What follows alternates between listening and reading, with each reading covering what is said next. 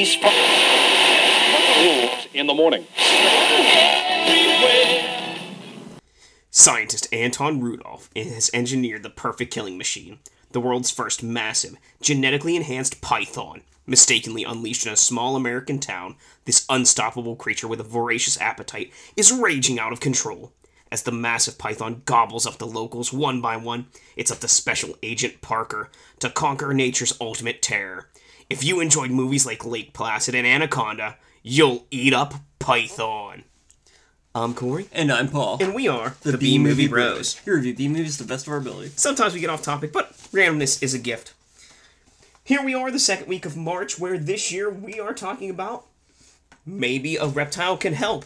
Because, of course, we need another, acronym for March. Whatever the hell. And, so every movie's about reptiles. We decided to take a look at a snake movie with the 2000 film Python, starring none other than Casper Van Dien and Robert Englund, two legends of very different cult things. Indeed. Let's dive right into this shit with our technical difficulties, top and bottom three. You heard the back of the DVD case. Let's start with the top. Alright, let's see what good we can find in this movie. You want to go first? Sure. So for me, number 3. Several of the songs in this film reminded me of video games from the early 2000s. The opening credits had a song that was very reminiscent of the ending credits for Devil May Cry 2. And when the girl went to get in the shower later in the movie and she turned on a cassette player, it sounded like the soundtrack to Crazy Taxi. And I just wanted to whip out my Dreamcast and my steering wheel and just, grab some cab fares, man. When a song reminded you of Devil May Cry 2 and that was a good thing? I mean, childhood. Yeah, not the best part of childhood, but alright. Number 2. Plenty of people do die in this movie. And, plenty of people that I wanted to die in the movie died. Not enough. That's always a good thing. And number 1, speaking of people dying in this movie, the python itself has a diverse variety of killing. It has acid breath, it bites people, uses stabbing and slashing motions with its tail.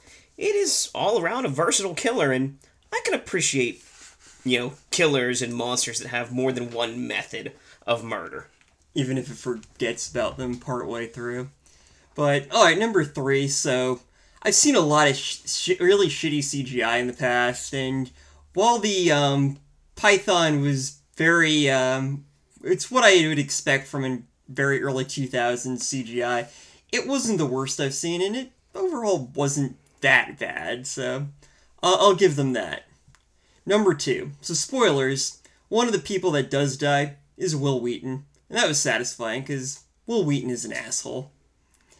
And number 1, Robert Englund always makes a good villain. He was obviously Freddy Krueger, but in this film he played a more conniving and calculated villain, which was totally different from what I was used to seeing him in, but he did a really good job in that. Evil snake scientist. He's somehow able to talk to snakes or something, but alright. The whole time he pulled it off. The whole time he's, talking to his little pet snake, I just keep thinking, if a One Punch Man live-action movie ever came about, I want Robert Englund to play Snack. Just for some reason. And he's the only one that could. Well, I guess it's on to the bottom 3. What was bad about this movie? Or the worst? Number 3 for me. The military, or whatever these people were super incompetent. Like, instead of verifying their target and actually, killing the snake, they shot up and exploded a shedded snake skin. It was literally just so we could have an explosion. Number really 2. Dumb. The movie is way too long. It really feels like an hour's worth of content that they just stretch to over an hour 40 minutes. And albeit I've been in with movies that do that before and it's just kind of annoying, in this one it's kind of like, what's even the point? Like, it makes me want to shut the movie off because it takes so long for the snake to appear, and then there are these characters that have nothing to really do with the movie that should be dead in 10 seconds, and no, they get a whole 10-minute segment to themselves that has nothing to do with any other character. It's bullshit. Yeah, there's a lot of downtime where not a lot happens, and while a decent amount of people may have died, it wasn't enough when you consider how long the movie felt. Or that, like, the majority of people that died were the military people, and it was within a span of, like, 2 minutes that all those deaths occurred. And a lot of them were off screen, too. And then number 1. The plan to trap and then later kill the snake seems like a failed plot out of Scooby-Doo. And as they're executing this, like, they're literally fending off the giant python with their hands. Like, these military people were trying to shoot it and explode it and had all this technology, but yet they couldn't do anything. But no, the main character puts out his hands to, like, push the snake's face away, and it works. Like, what in the fuck happened that the snake forgot how to, like, murder people efficiently like it had been doing for the rest of the movie? Literally forgot how to bite. The most basic of attacks. Alright, number 3. So, like you kind of mentioned, this movie is really poorly paced. The majority of the time it felt like there were 2 different movies kind of pushed together, like some Americanized Godfrey Ho movie. You had the military was doing stuff, like just shooting guns and shit. And then you've got, you know, the 20-something, year old couples that are there for some reason. And it felt very... It felt like it didn't come together well at all. Number 2. So, the snake just kind of forgot how to use acid spit or cut people's heads off with its tail. It just became completely useless. It could barely even kill Will Wheaton. Like, that's just pathetic. Like, come on. There's no reason for it either. It's not like they, like, injected it with something or it was injured. It just forgot how to do stuff. And number 1, so, like I said in my top ones, for the majority of the film, Robert Englund made a very good villain. He was this uncaring, conniving, calculated villain who could somehow control snakes. Until the last portion of the film where he does a complete 180 and decides he's a good guy for no reason at all. Like, what the hell was that about? Like, they don't give you a reason. It was completely out of nowhere, and it's like, fuck you guys.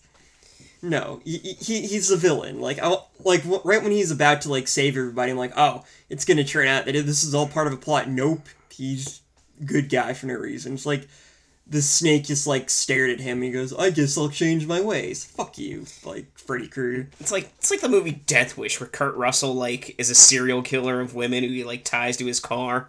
And then halfway through the movie, they, like, shoot him in his hand, and he just starts, like, crying like a little bitch, and they torture him for the rest of the movie. It's like, what the fuck? Like, this is stupid.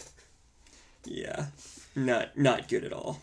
Don't change your characters halfway through the movie for no reason. Just introduce a new character to do that. Alright, well, we haven't talked about the dialogue to this movie, so let's give it our best and have ourselves a good old-fashioned quote war. Quote war. We'll quote this movie back and forth. You tell us who had the better quotes. I'll start this one off with, we're gonna try the campground up at Crystal Lake. What the hell have you gotten us into? This guy makes Rambo look like Richard Simmons. Burns like that don't happen just going for a midnight swim. You piece of monkey shit. I'll hang your balls like fuzzy dice from my mirror. Your ass is mine now. You got me out of bed for a snake? Shut up, Wesley. Oh wait, was that in there? Or was that was just in your brain, Paul. Fucking Will Wheaton. That ends this episode edition of Quote Wars. If you have a favorite quote from this movie or anything else you'd like to say about it, please leave it in the comments below. Or if you want to say who won this episode's edition of Quote Wars. It's time, friends, for our final take. Remember, our final take is a score on our shot scale. Our shot scale is a reverse scale, 1 to 10, 1 being the best, 10 being the worst. How many shots do you need to get through this film? I gave it a 5 out of 10. I also gave it a 5 out of 10. So, simply put, giant snake murders people. Why does this concept take so long to unravel? Was the snake hibernating during the first half of the movie? Did the writers forget that this was a movie about a giant killer snake? Why was this movie more than an hour long? All these questions and more you shall be pondering until the snake finally shows up to kill a bunch of highly trained professionals and then forget how to do anything menacing. This movie's just plain old boring. Oh, and don't forget, there's an unnecessary sequel. Oh, joy. Yes, to all of that. Python is an extremely average film. Despite having a giant fucking python killing people, this movie fails to stand out in any meaningful way. The characters are boring, the plot is virtually non-existent, and there's a bunch of little bits of drama that had no effect on the overall story, and really a lot of it just dropped after a while for no real reason.